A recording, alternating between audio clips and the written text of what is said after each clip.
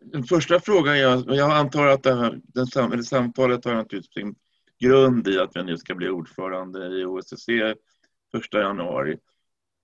Och den första frågan är, så vi vill göra någonting, misstänker jag.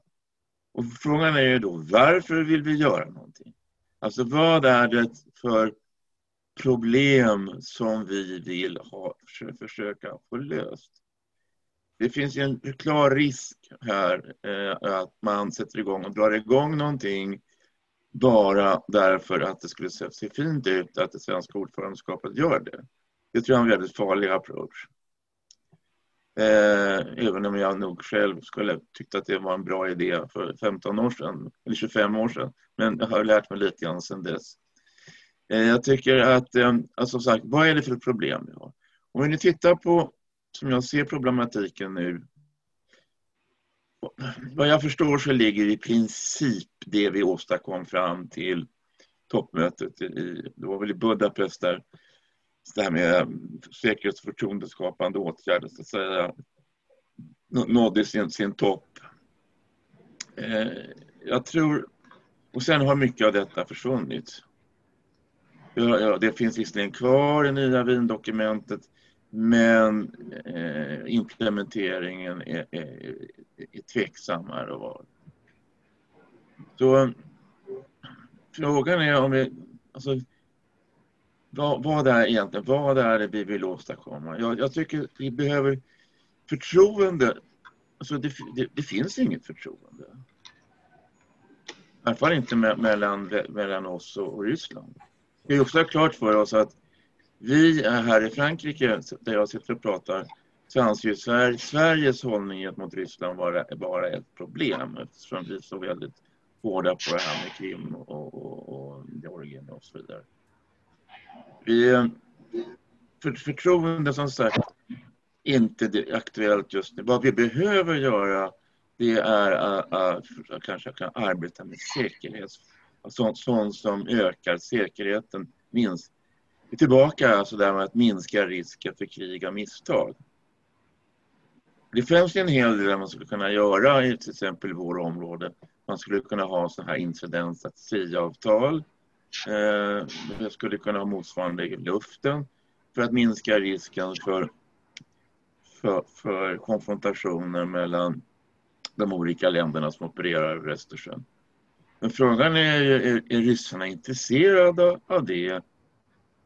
Därför att de använder ju de här incidenterna, som jag uppfattade som ett påtryckningsmedel. Det är ju en del av deras strategi.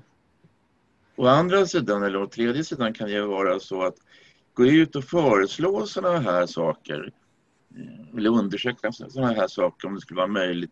Det skulle naturligtvis också vara ett sätt att hålla ryssarna på pulsen. Vad är det de vill åstadkomma för någonting? Vill de åstadkomma? Så finns det ingen vilja, då är det ju meningslöst. Man slutar där. Jag ska bara skjuta in här att det är någonting som Sverige har sagt väldigt tydligt också. Jag läste just ett anförande av vår FN-ambassadör Anna-Karin Eneström om nedrustning och sådär, att det går inte att göra någonting om inte de aktörer som det faktiskt agerar är med. Så att säga. Det gäller på alla nivåer, från kärnvapen och hela vägen. Alla måste vara med som faktiskt bidrar till den situation vi har. Jag ska säga till Rebecka då att Lars och jag, vi känner varandra till sedan 25 år tillbaka i varje fall. Och vi har jobbat tillsammans i Bryssel inom EU. Vi har jobbat inom OSSE-sammanhanget och vi har jobbat alltså på olika fronter. Och Lars, som är kommendör i marinen och numera fransk strateg, till och med medlem av den franska marina akademin, är det inte så? Vad kallas den för? Akademi de Marine. Jag är associerad ledamot i egenskap av utlänning. Ja, just det. Det är ganska fint. Alltså. Han skriver på franska också, så att han är en otroligt värdefull utpost i Paris som vi har haft en stor nytta av under senare år. Men du har ju varit med hela vägen. Alltså, du har ju jagat ubåtar och så vidare, och du har liksom varit med och träffat folk både i öst och väst under väldigt, väldigt lång tid. Och vi har pratat med Ian då, Anthony tidigare här, och konstaterat att vi då som har varit med så här pass länge, det är bra att vi får redovisa våra erfarenheter och ställa olika frågor. Men i grunden så är det då, ankommer det på den yngre generationen, de som sen nu ska ta över tänkandet och tänka kreativt, att komma upp med idéer. Och vad du har varnat för innan du kom tillbaka nu, Rebecka, det är ju att vara naiv så att säga. För att ryssarna har ju väldigt tydligt sagt till mig, och det är ju etablerat, och det som du också sa, nämligen att de vill ha 2 separata säkerhetssystem i Europa. De vill ha en egen säkerhetssfär, inflytandesfär, där vi inte ska blanda oss i. De säger EU får gärna hålla på där på sin kant. De behöver inte utvidga sig vidare. De kunde gärna dra in tentaklerna något så att säga. Men inte hålla på att försöka påverka vår situation och underminera stabiliteten i våra samhällen som de. Så, och i det sammanhanget när det gäller incidenter och sådär, så upplever jag då att de hela tiden försöker försvara den här intressesfären genom att markera då ganska tufft, ibland väl tufft när det gäller flygningar över Östersjön och sådär, att var de anser att gränsen för den här inflytandesfären går, och sen testa hur långt man kan gå så att säga, i att utvidga de här gränserna. Och det här är ju tvärs emot, och det är klart att västsidan provoceras ju också att göra saker då som ryssarna uppfattar som å sin sida. Och sen har vi då och jag har just varit med och skrivit en liten bok om det, alltså att vi har ju i södra delen av Europa, som är också en del av OSSE, så har vi minst sagt råddig situation mellan Turkiet, Cypern, Grekland och alla de som har intresse i utvinningen av energiråvaror från havsbotten och Medelhavet. Vi har länken till södra Kaukasus, där också finns olika intressen, inklusive Turkiet och Ryssland. Så det är oerhört rådigt, och allting som, om man ska tänka sig att man ska ha åtgärder som gäller för hela området, hela OSSE-området, då är det otroligt komplicerat att både hantera det här önskemålet att få 2 separata säkerhetsregimer, vilket vi inte anser. Och Sverige har ju i sitt ordförandedeklaration redan sagt att det vill vi inte ha. Vi vill ha kvar OSSE-principerna som du talar om ursprungligen. Och att dessutom hantera nord-syd-dimensionen här med olika problem i den riktningen också. Fråga, vad innebär just 2 separata säkerhetssystem som Ryssland pratar om? Menar de att EU ska ha sitt system och Ryssland ska ha sitt eget? Eller vad innebär 2 separata säkerhetssystem? Det innebär att man ska ha ett fördrag, en juridiskt bindande, och det talade Lars om alldeles innan du kom tillbaka. Ryssarna tänker sig att man ska göra ett avtal där man reglerar det här och säger att man går tillbaka på de överenskommelser vi har gjort, bland annat i Moskva redan 1990, strax efter kuppen mot Gorbatjov, så hade vi ett viktigt möte i Moskva som jag var med på faktiskt, där man kom överens om att nej, men interna angelägenheter är också internationell rättighet att titta på, om det gäller mänskliga rättigheter och så. Och det vill de gå tillbaka på och säga, nej, ni har inte här att göra. Ni har ingen rätt att bedriva, och då vill man begränsa sociala medier och allt möjligt. Lars? Jo, jag påminner alltså, det här har varit väldigt konstant hos ryssarna. Jag kommer ihåg, vad heter han, den ryske utrikesministern på mötet i Stockholm? Kozyrev. Han skrev ju brev till eller de deltagande staterna 93 eller om det var 94 när jag kom till Wien. Brev som kallas för Kozyrev 2 eller Hajen 2 efter filmen. Och där föreslog han ju just att det var mycket tydligt, kommer jag ihåg, att ett europeiskt säkerhetssystem i öster, och då pratade man fortfarande om att Warszawapakten måste ha varit kvar då, eller i alla fall det som just hade varit av Warszawapakten.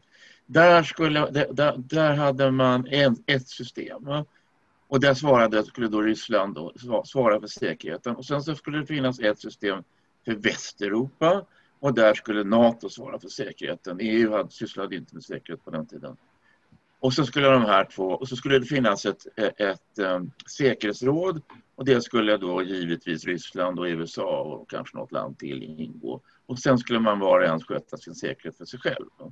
Och det här var ju totalt emot alla de stater som just höll på att frigöra sig från det sovjetiskt ryska inflytandet. Så det blev ju naturligtvis allting av det. Men jag uppfattar att den här idén, så att säga, den grundläggande idén om två säkerhetssystem, den är väldigt, väldigt konstant. Men som du säger, Lars-Erik, när du nu tar upp Medelhavsfrågan, den är ju ganska dominerande här i Frankrike, trots allt. Alltså, den är ju för Frankrike, Grekland, Cypern, så är det den omedelbara faran. Ryssland är naturligtvis potentiellt farligt, men det är inte omedelbart farligt. Och där måste man ju lägga till Libyen, hela flyktingproblematiken i Medelhavet, som ju är väldigt stark fråga här, inte minst efter terrorattentaterna som har varit på sista tid. Så att, igen, det här blir inte lätt att sy ihop någonting som är helt osäkert. Antingen är det för stort eller för litet. Ja, och det är så intressant det här, tycker jag. Jag hänvisade tidigare till försvarspropositionen, regeringens sista dokument om försvaret under de närmaste 5 åren. Där man säger då rent programmatiskt att man vill inte vara med om små regimer, alltså sådana här delar av Europa skulle vara en särskilt område. Och det har ju nästan att göra med det här att vi vill inte ha en regim för det forna Sovjetunionen. Som ständigt skulle också trycka på Baltikum, som ju var annekterat och inkorporerat med våld in i det ryska sovjetiska imperiet. Det vill vi inte ha, men vi vill heller inte, det är också svårt för oss att acceptera att det blir en särskild regim för östra Medelhavet och så. Därför att vad är det för principer som ska gälla där och som inte ska gälla i andra delar av Europa? Så och vi har haft det problemet när vi har diskuterat kärnvapenfri zon i Norden. Hur gör man för att, med tanke på att de länder som då är närvarande i det nordiska området, inklusive Östersjön, det är ju kärnvapenmakter som både USA och Sovjetunionen på den tiden. Så det är inga lätta svar, men jag tror att det är, Rebecka, det är viktigt att när man talar om möjligheterna till förtroende- och säkerhetsskapande åtgärder och kanske till och med nedrustning på sikt, att man har klart för sig dels naturligtvis att det har redan skett en unilateral nedrustning väldigt omfattande i många länder i Europa. De känner sig delvis lurade, att de har nedrustat i tron att det skulle bli en allmän nedrustning utan att den egentligen var förhandlad. Va? Och sen att man är rädd för att bli utnyttjad här. Alltså att om man går med på någonting så kommer det lilla landet kommer hamna i kläm, så att säga, särskilt om man inte då är med i en allians. Det är en känsla som alla europeiska länder har, eller är det vissa specifika som har den, som tycker så? Du kanske vill säga väl, Lars, men när vi pratade med Ian förut, så till exempel så är det ju länder som Polen och de här länderna i gränslandet där och Baltikum och så, de är ju känner sig särskilt utsatta och vi måste vara klara på det i Sverige, att när vi kritiserar Polen, Ungern och så vidare, så för att bristande rättsstatlighet och mänskliga rättigheter och så innebär inte det att de står närmare Ryssland för det, så att säga. Det här är en annan dimension där de är mer oförsonligt kritiska, och det finns ju även krafter i Polen som vill ha kärnvapen förlagda till Polen. En sak, alltså, det finns ju också en annan faktor som förändrar spelplanen för säkerhetsversionskapande åtgärder. Och det är ju att på vår tid då var det väldigt relevant att räkna stridsvagnar och flygplan och fartyg på det här viset. Ja. Idag så skulle jag säga att kvaliteten kommer att spela en mycket större militär roll. Och du har så mycket som inte är plattformsbundet som vi militärer säger. Alltså, det har inte direkt att göra med antalet flygplan. Det har att göra med flygplanens förmåga, vapenräckvidd. Vi har ju vapenräckvidder. Tänk på när ryssarna ligger i Kaspiska havet och skjuter sjömåls eller robotar från korvetter mot Syrien. Alltså den typen av vapenräckvidder på vad vi kallar för taktisk nivå, det fanns ju inte för 30 år sedan. Idag så är frågan om antalet stridsvagnar här och där, den är naturligtvis fortfarande viktig, men den är långt ifrån lika viktig. Man måste, och frågan om hur man fångar in kvalitativa frågor, det är nog väldigt svårt. Sen är det intressant att se att ryssarna har ju genomför de här väldigt stora övningarna. Zapad-övningarna. Och hävdar, om jag har förstått det hela rätt, så hävdar de ju då att man kan göra det utan att notifiera i förväg, därför att de är uppdelade på olika militärområden i Ryssland. Så det där är det ganska rustigt eftersom det var en svensk idé. Vi vill ju kunna mobilisera i olika militärområden utan att behöva tala om det för någon. Så det kallades för strukturella parametrar eller någonting sånt där när vi gjorde första Wiendokumentet. För vad blir skillnaden i Wiendokumentet? När är det då man måste säga till? Eller ge notis? Vad är skillnaden? När är det man måste ge notis enligt Wiendokumentet om att man tänker genomföra en övning eller liknande? Alltså det ska finnas det är beroende på storleken av de förband som man ska delta med. Men då kan man räkna det på olika sätt. Och vi från svensk sida på slutet på 80-talet, vi vill ju då kunna öva i våra olika militärområden eller mobilisera i stora, höja beredskapen i våra militärområden utan att behöva tala om det. Den frågan är inte aktuell för oss längre. Svenska försvaret ryms ju på främsta arena. Va? Men den är väldigt användbar för Ryssland. Alltså det är väldigt intressant. Jag berättade förut om mina förhandlingar då, eller mina diskussioner redan under 80-talet om den här principen att man borde ju kunna göra saker om man talar om dem med tid. Man talar om det tidigt så att, för ett annat land att nu ska vi ha den här stora övningen. Och då fick jag omedelbart höra från västsidan att det går ju inte alls för att vi har ju våra stora beredskaps- och förstärkningsoperationer mot Europa, Reforger och annat som resulterar ibland i väldigt stora övningar i Västeuropa som måste ske utan föranmälan.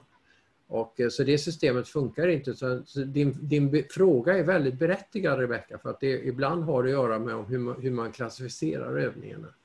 Och sen försökte vi då när vi förhandlade tillsammans med Finland på 80-talet som alliansfria stater, så försökte vi hitta då så kallade parametrar, alltså mått som man kunde använda som var särskilt motiverade för en försvarare gentemot en angripare. Va? Man talar om brobyggnadsutrustning eller vad det var för någonting. Och så visade det sig så småningom att de var ju minst lika användbara för den som går till anfall. Va? Eller minröjning var ju frågan om Finlands tillträde till Ottawa-konventionen som skedde ganska sent därför att de såg det som ett defensivt vapen. Men minröjning eller minläggning används ju också offensivt i högsta grad.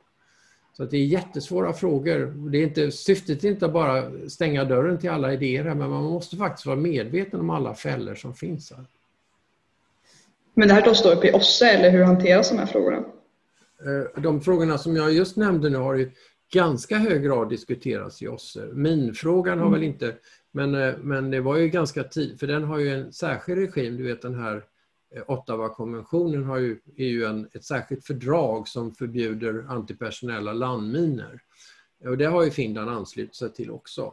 Men flera av stormakterna har ju inte gjort det och Ryssland har ju enorma mängder antipersonella i sina förråd. Alltså miljoner minor liggande. Liksom även Kina tror jag.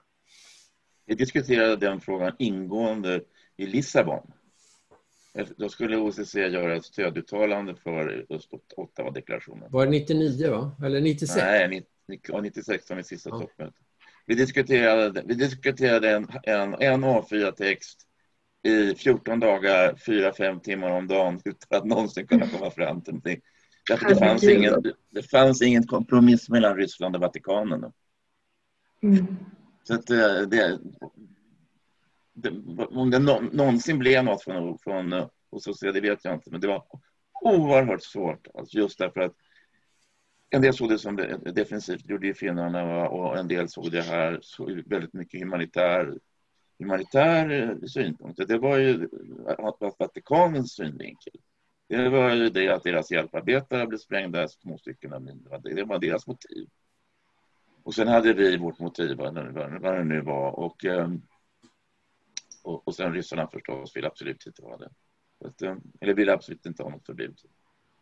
Det var svårt och det lyckades inte. Det lyckades aldrig. Det fanns ingen kompromiss att hitta där. Men du, det här frågan om du tar till exempel en akademi som den som du är med i. Hur mycket kontakter har de med sina ryska motsvarigheter? Det finns inga, vad jag vet. Vi jobbar inte riktigt med den typen av frågor. För att, nej, det tror jag. Däremot finns det i Ryssland någonting som ofta diskuteras i Frankrike.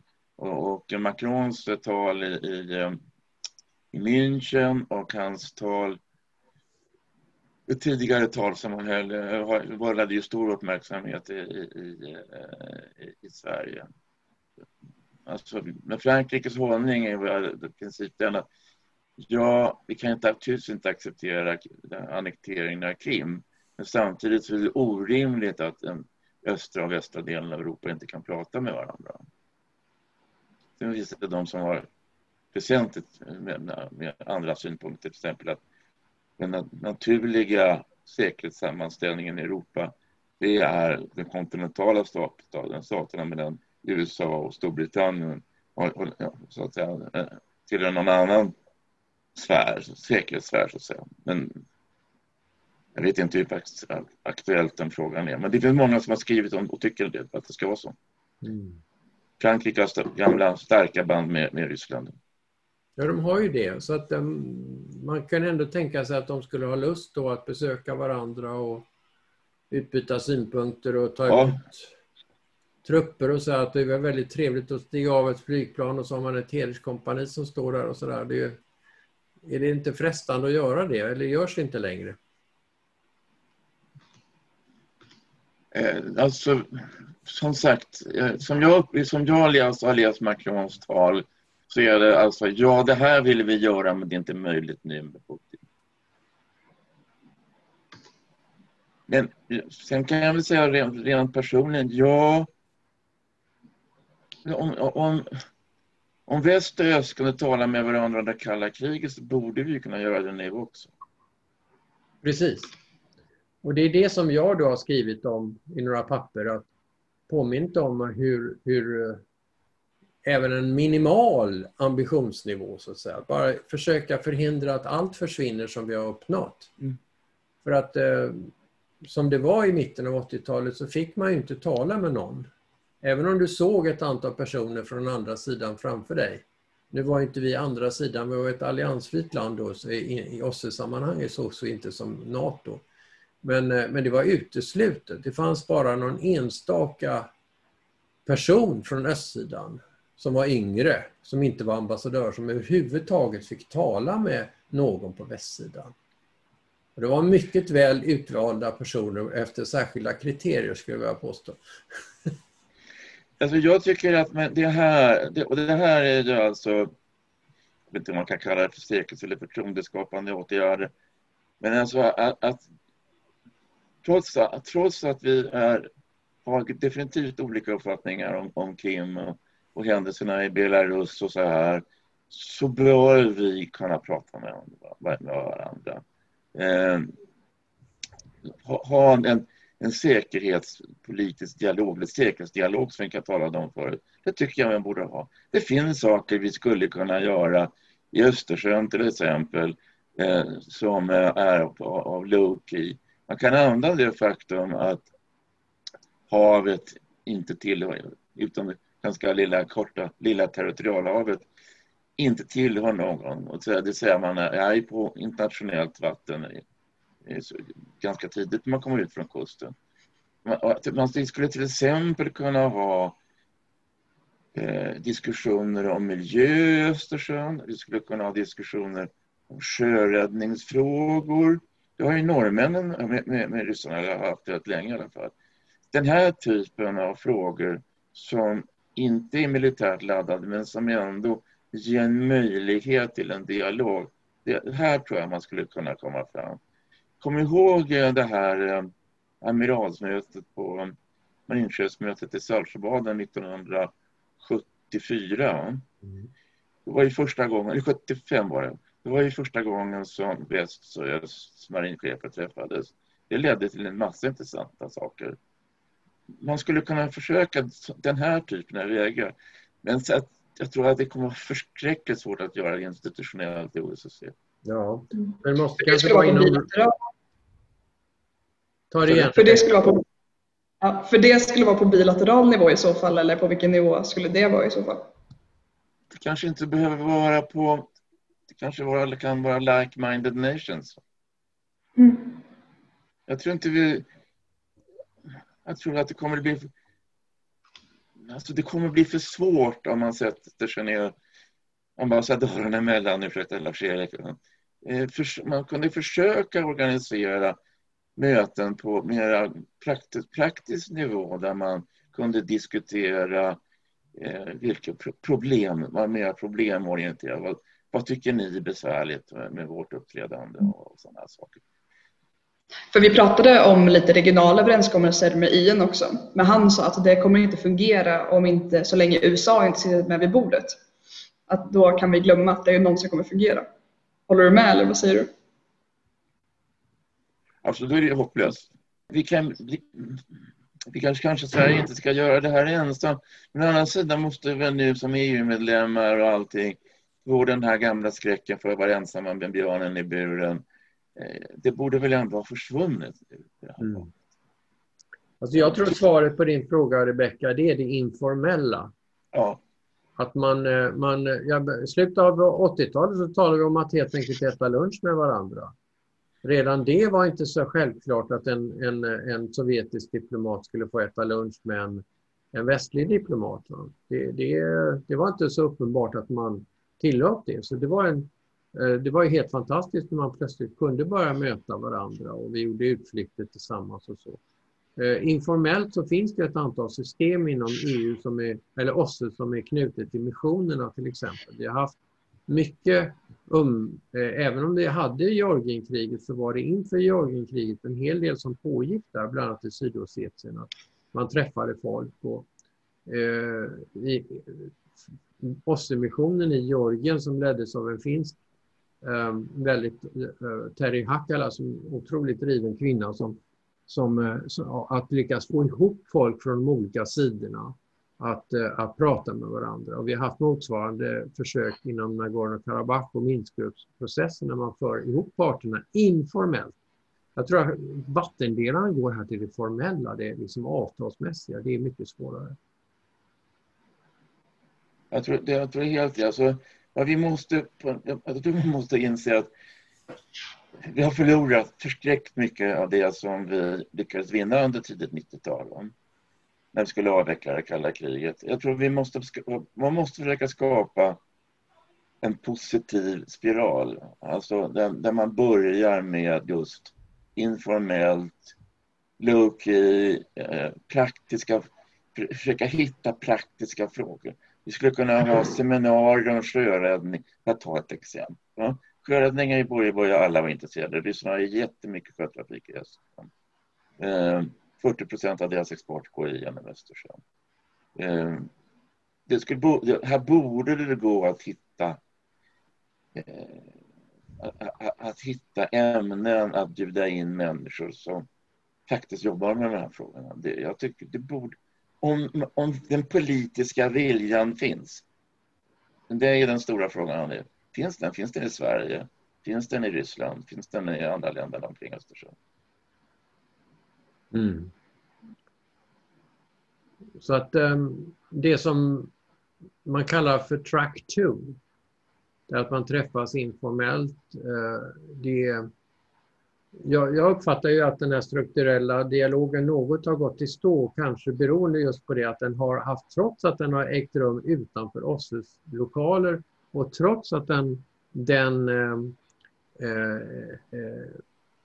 inte organiseras efter OSSE-principer, så har den ändå på något sätt verkar ha varit för formell för att kunna verkligen leda till ett öppet meningsutbyte. Det är lite svårt, alltså man sitter i en lokal med flera hundra personer som sitter med uniformer och så vidare och så tittar de på ett podium där det sitter en amerikan och en ryss och sen någon annan i mittemellan och så ska man då plötsligt tala öppet och förtroligt med varandra. Jag tror inte att det är så lätt att göra det faktiskt. Nej, det är det inte. Och under kalla krig så hade vi ett annat uttryck och det här walk in the woods. Att man gick en promenad helt enkelt. Där ingen kunde avlyssna en. Men nu är det inte så lätt att göra det heller för att nu finns ju alla möjliga teknologiska möjligheter att ta upp samtal. Alltså överhuvudtaget det som du nämner om teknologins utveckling från kvantitet till kvalitet. Det är ju helt fantastiskt. Alltså när jag började så var den upplösningen på kommersiell satellitbilder, det som man kunde köpa, den var 3 meter. Och det var dimensionerande för vad man då kunde acceptera, till exempel när det gäller om det var stridsvagnar som man skulle ha med i avtalet eller överenskommelsen, eller om det var några mindre vapensystem. Men mindre vapensystem gick inte därför att de kunde man inte verifiera på något sätt. Och nu är vi då intresserade av artificiell intelligens och cyber och alla möjliga saker som är otroligt knepiga att fästa ner på papper i avtal.